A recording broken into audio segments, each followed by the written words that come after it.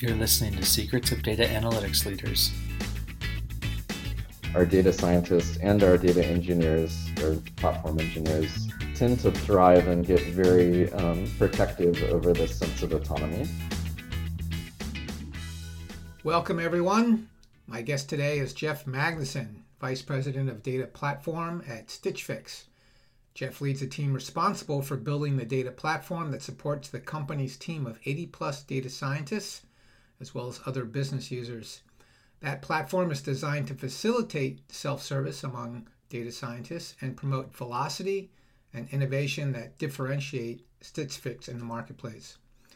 Prior to Stitch Fix, Jeff managed the data platform architecture team at Netflix, where he helped design and open source many of the components of the Hadoop-based infrastructure and big data platform. Jeff holds a PhD from the University of Florida, where he focused on database systems implementation. Welcome to the show, Jeff. Thanks a lot. It's great to be here. So you wrote a blog that circulated widely in Silicon Valley titled Engineers Shouldn't Write ETL. In that blog you wrote, "For the love of everything sacred and holy in the profession, the data engineer or ETL engineer should not be a dedicated or specialized role." Those are pretty strong words. What made you come to that conclusion, and what should data engineers do if not ETL and data prep? So I think with blog posts and blogs in general, some amount of clickbait element comes to play, and so I'll admit those are very strong words and very opinionated, but there's shades to that, right? So my real intent with that blog post was to kind of highlight an occurrence of the thinker-doer problem that I think crops up in many data science departments. And what that looks like is the departments organize in a way that basically requires several handoffs down a pipeline to accomplish any kind of data science or algorithmic work. So data gets acquired by data engineers and it's handed off to data scientists based on some spec or requirements that the data scientists need to accomplish their work. Data scientists prototype, build models, have ideas, and those things eventually get productionized into some form of data product that then gets handed off to a product engineer to implement. And the problem with handoffs like that is that they create a coordination cost, just kind of by the nature of handing off and having to coordinate between several groups of people. And what I've found in my experience is that the motivations and the roadmaps between those groups of specialists are seldom well aligned, right? So the data scientist is trying to innovate and quickly test things out into the product. The production engineer is really trying to optimize uptime and latencies to the client and to juggle a huge amount of workload from possibly several data scientists. And the data engineers are trying to build these robust data pipelines that meet the SLA of like kind of an aggregate group of needs, and it's hard to align those things. I think a lot of it's based on a notion that ETL, data wrangling, data engineering is hard, and it requires a specialization to do it well. And certainly for companies like a Facebook or a Google or a Twitter, I wouldn't argue that that's the case for a lot of use cases there where there's a huge data volume that needs to be handled. But for most companies, I don't actually think it's the case that it's that hard. And I'd rather focus good, strong engineers on building tools and abstractions to make ETL data movement and data science easier versus having those folks deployed on tightly engineering each specific data pipeline that needs to get developed.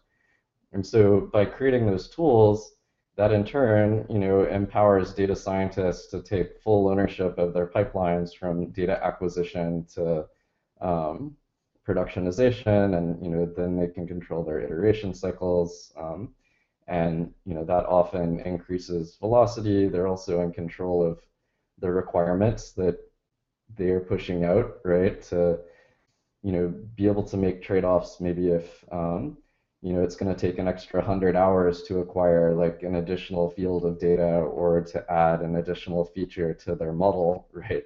They're able to very quickly make the trade-offs to see, okay, is it worth it to do that? Is it worth it to support that in production? Or, should I not do that and push to production and get things tested earlier? And having that kind of freedom, I think, actually makes both sides happier, as well as increases the iteration speed and velocity and creates an environment of innovation. Okay, so that's pretty radical thinking, rethinking the roles of a data engineer and a data scientist. So let's go through each of those. We started with the data engineers. So if they're not creating those pipelines, what are they doing? So I think really it's a notion of just not having the traditional data engineering role and merging it with a data science role. And so at least at Stitch Fix, so we have data platform and we have full stack data scientist who is a combination of data engineering and data scientist. And a lot of the traditional data engineering expertise gets pushed onto data platform. And I think a lot of companies have like an infrastructure group or a data platform group that is tasked with maintaining the infrastructure. And I think what it means is that we push that responsibility kind of up the stack and make that role a little bit harder, right? So rather than building that infrastructure and making it easy to use for a small group of specialized data engineers, then our data platform folks are tasked with making that environment easy to use and performant for our data scientists. And so that requires a very different tool set and support for a breadth of skill sets and levels of engineering expertise that most traditional platforms probably wouldn't support. Right. So let's look at that platform in practice. What does that look like? What are they building to empower the data scientist to be a full stack data scientist, as you say? So our platform is 100% deployed on AWS. It's a combination of Spark, Presto, and a bunch of containerized ECS Docker tasks. And I don't think in practice it looks like those pieces don't look so different from a lot of other big data environments.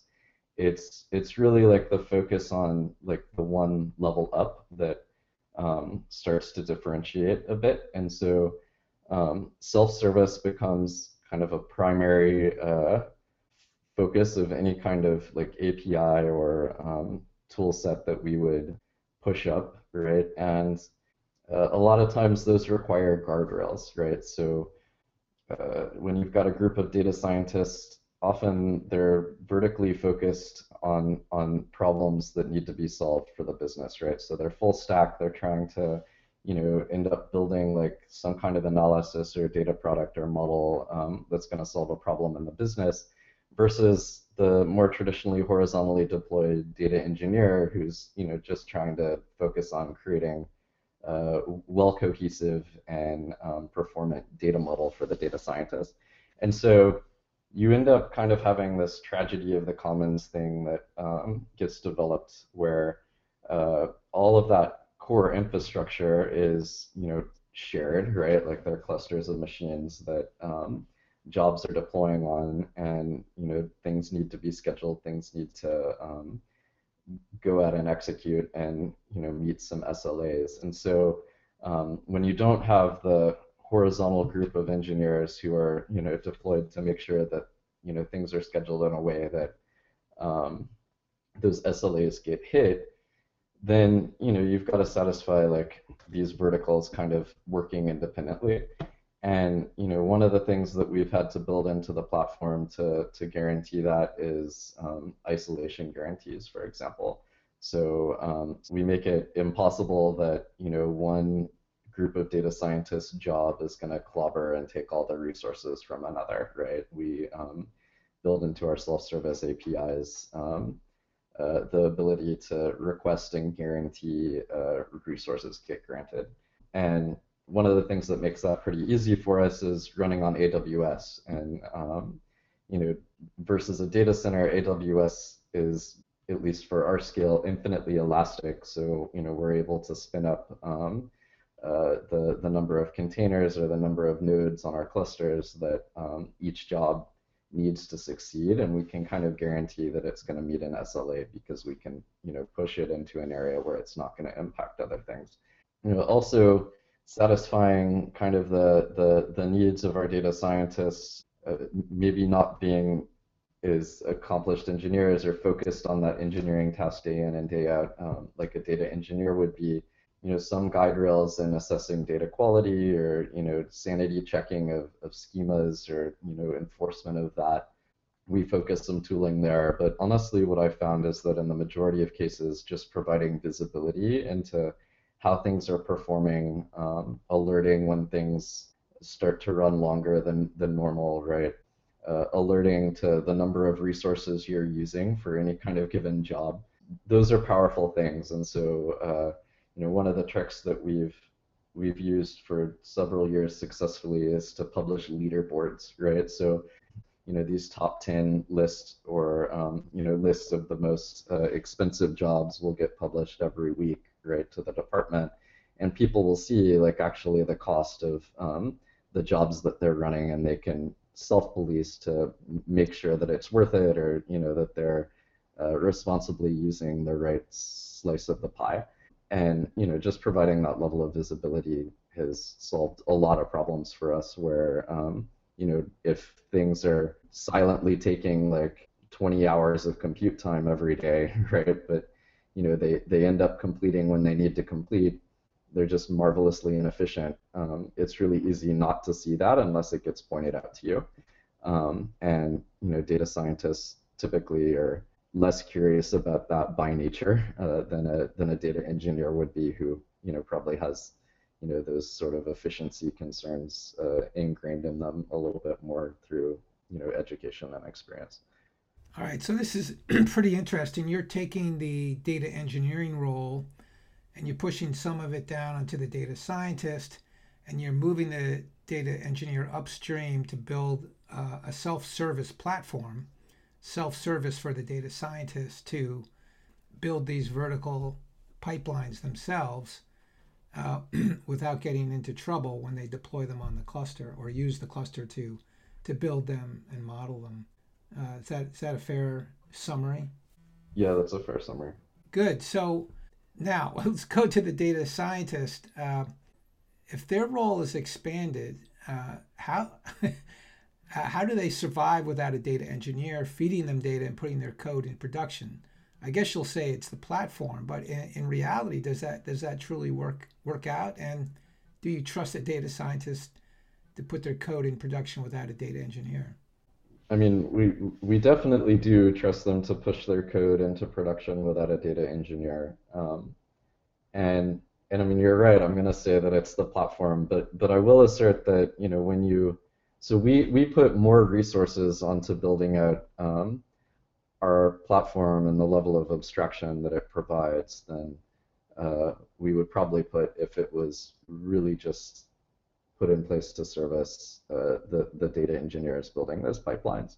And so, we try to make it as easy as possible to develop these things. When we see common patterns or pieces of the platform that can be put into place that don't require a high amount of iteration or business logic, right? So basically, the charter that I've given my team is to build and own as much as possible for the data scientists, but still guaranteeing that you can not get in the way of their iteration cycle, right? So basically, like guaranteeing that you're going to avoid a handoff of requirements and concerns. And so I actually think there's a whole lot that you can build and abstract up the stack, right? So, one of the things that Stitch Fix does and has done for a long time is create this kind of machine and human based recommendation system, right? So we recommend to personal stylists clothing that we think is the most appropriate for clients, and the personal stylist consumes those recommendations and kind of has the final say in curating the group of clothes that we're going to send and affix to our clients. And we've been doing that since day one of data science at Stitch Fix, and it's well understood the shape of what a recommender is going to look like in our environment and the type of models that are going to serve them out, as well as like the latency requirements and kind of concerns in serving, and data quality concerns in serving the stylus. And so there's a high degree of tooling that guarantees that when code gets pushed into a production environment that's going to serve recommendations to a stylus, that it can meet data quality guarantees and latency guarantees and degradation concerns and APIs, and it's able to scale and report the correct metrics to our systems.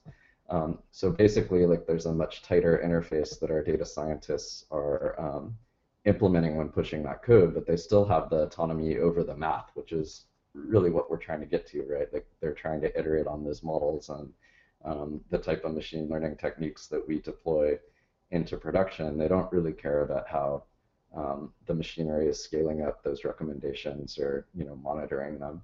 And so platform takes care of that, and it kind of guarantees that the quality of the code is up to standards, and it's going to raise hell when it isn't through alerting and waking people up through on-call. And it's going to, again, provide like a high degree of visibility into how things are performing. But we're not going to get in the way of the math or the iteration cycle of our data scientists. And we try to apply kind of that principle to every other piece of our stack and our other data products that we're developing as well. So, I think as things become more understood, they can become more and more highly abstracted. But another thing that's important to realize, and I think it gets lost in a lot of these handoff processes, is that data science is often experimental and highly iterative in nature. And so the quality of code that's only going to be around in a production environment for a few weeks before it gets rewritten is probably less important than the quality of code that's going to be in production for a long time and iterated on and enhanced by a larger team of software engineer and developers. And so we don't necessarily enforce that code gets tightly engineered when it's going to be a little more transient in nature. We focus more on the qualities of the APIs, right? So if there's a SLA behind an API or a product that we're pushing to the business, then the platform gets involved to guarantee that there's like degradation paths. If code fails, it's easy to roll back. We have a high degree of visibility onto the data products. And there's like a testing pipeline to guarantee that code is meeting the minimum bar before it gets pushed into a production environment. So let's talk a little bit about the impact of this approach on the people themselves. So if we're kind of changing the data engineer's role, do they disappear? Do they move into the platform team? I assume you need fewer of them. Is that true? Yeah, I think it's true that we need fewer of them, and that's because some amount of the data scientist time is being taken by doing the data engineering, right? So it's not that there's necessarily less effort happening to engineer data. It's just that we're not specializing into it, and so we don't have that differentiation in role. We do have some folks on the platform team that come from a more traditional data engineering background, and I think that that helps to kind of partner with data scientists when they hit tricky data modeling problems, right? They have a resource to go to help them out.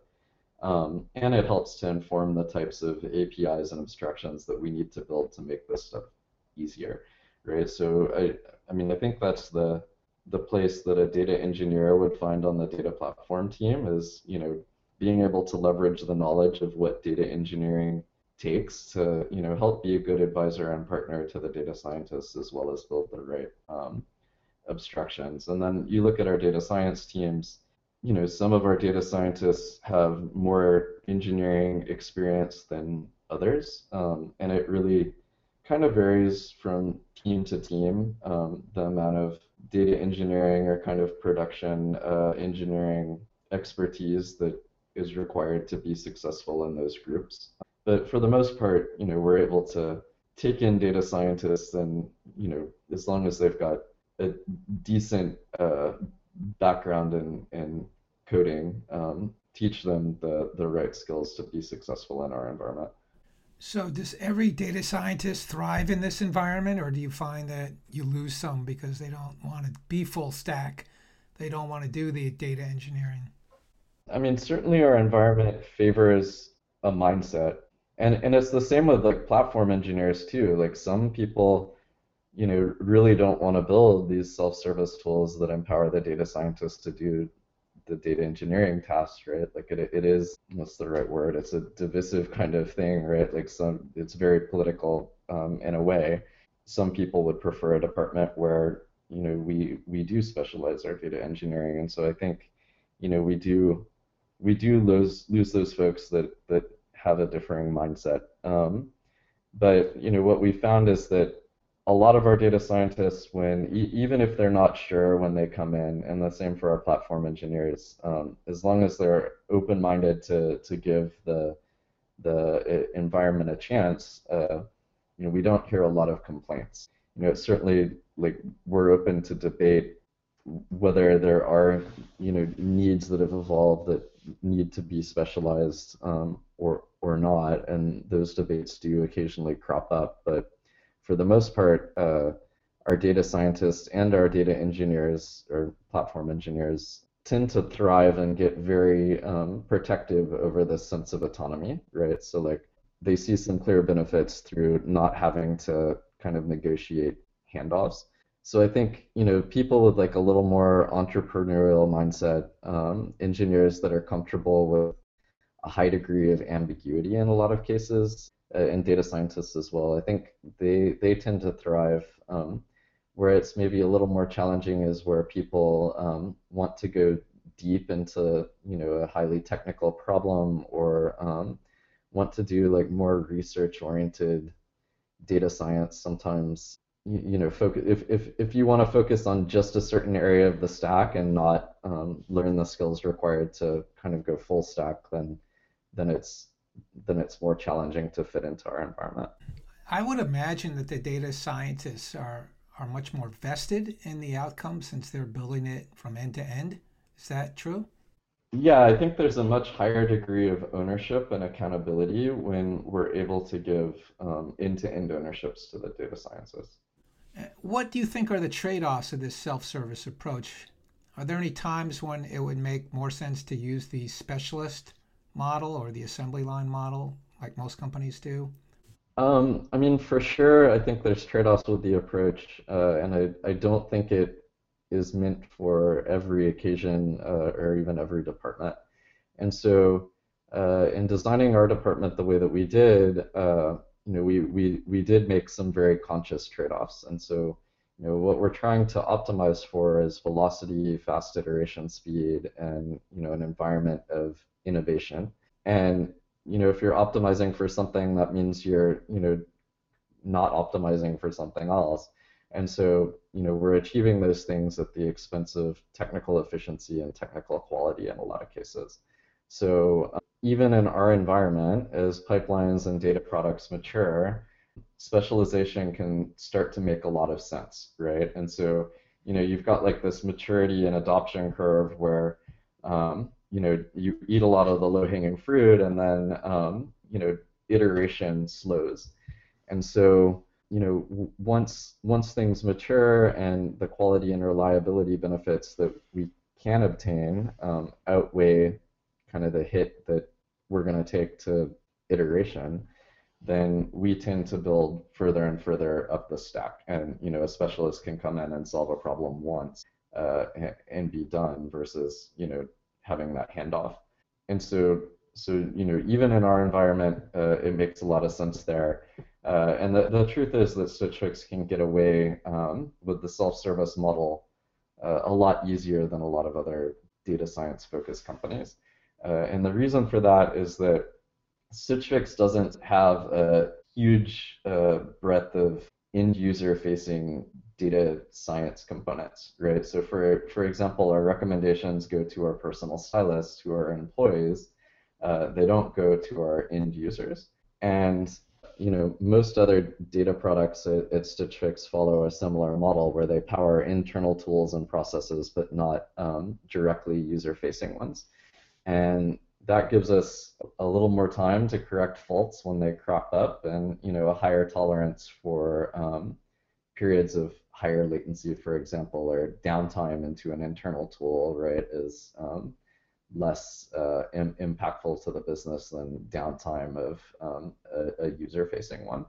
And so, a good example of that is if latencies spike on our recommendation APIs and our stylists have to wait, 500 milliseconds a second to get recommendations for a fix that they're styling, we can tolerate that. It's not ideal, but we can tolerate it. Whereas, if a client has to wait that long for an API call to complete that's part of rendering recommendations into a web page, there's a material impact to the business.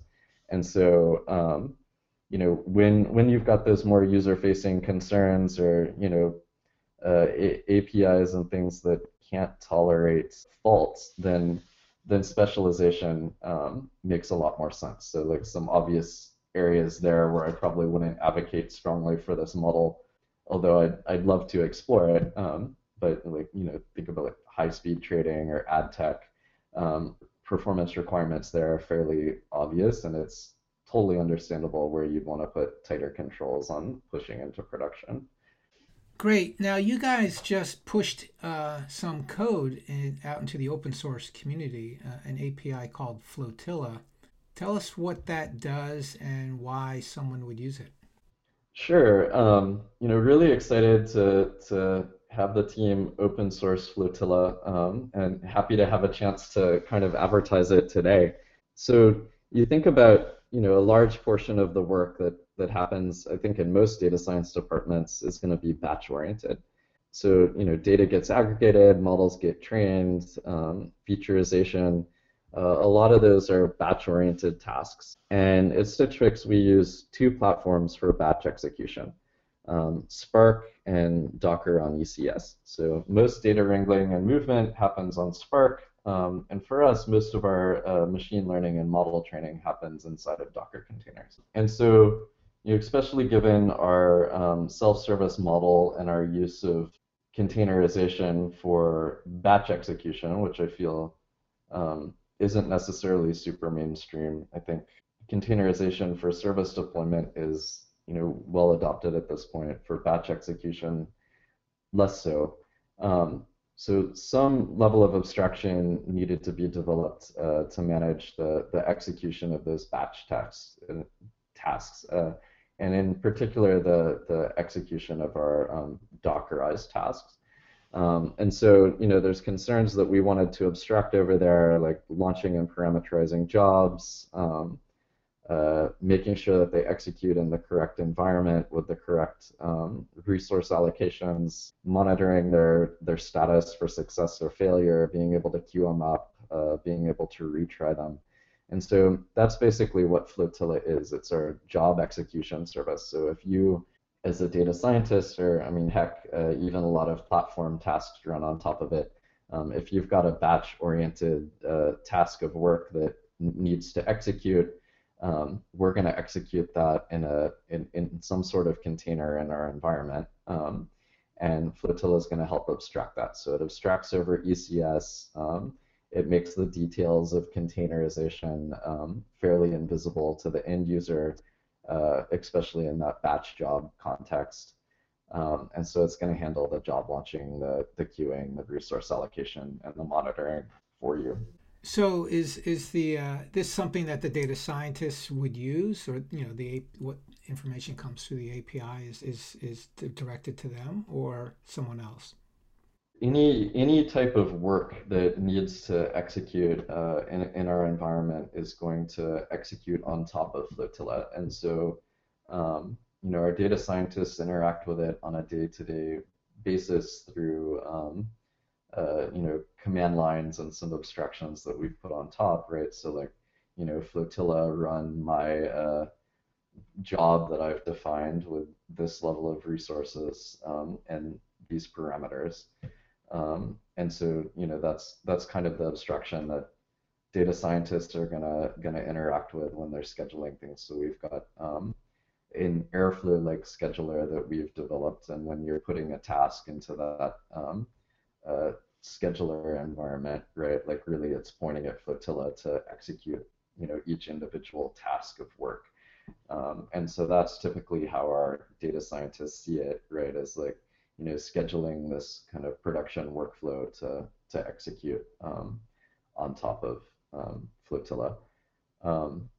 We use it for other things as well, honestly.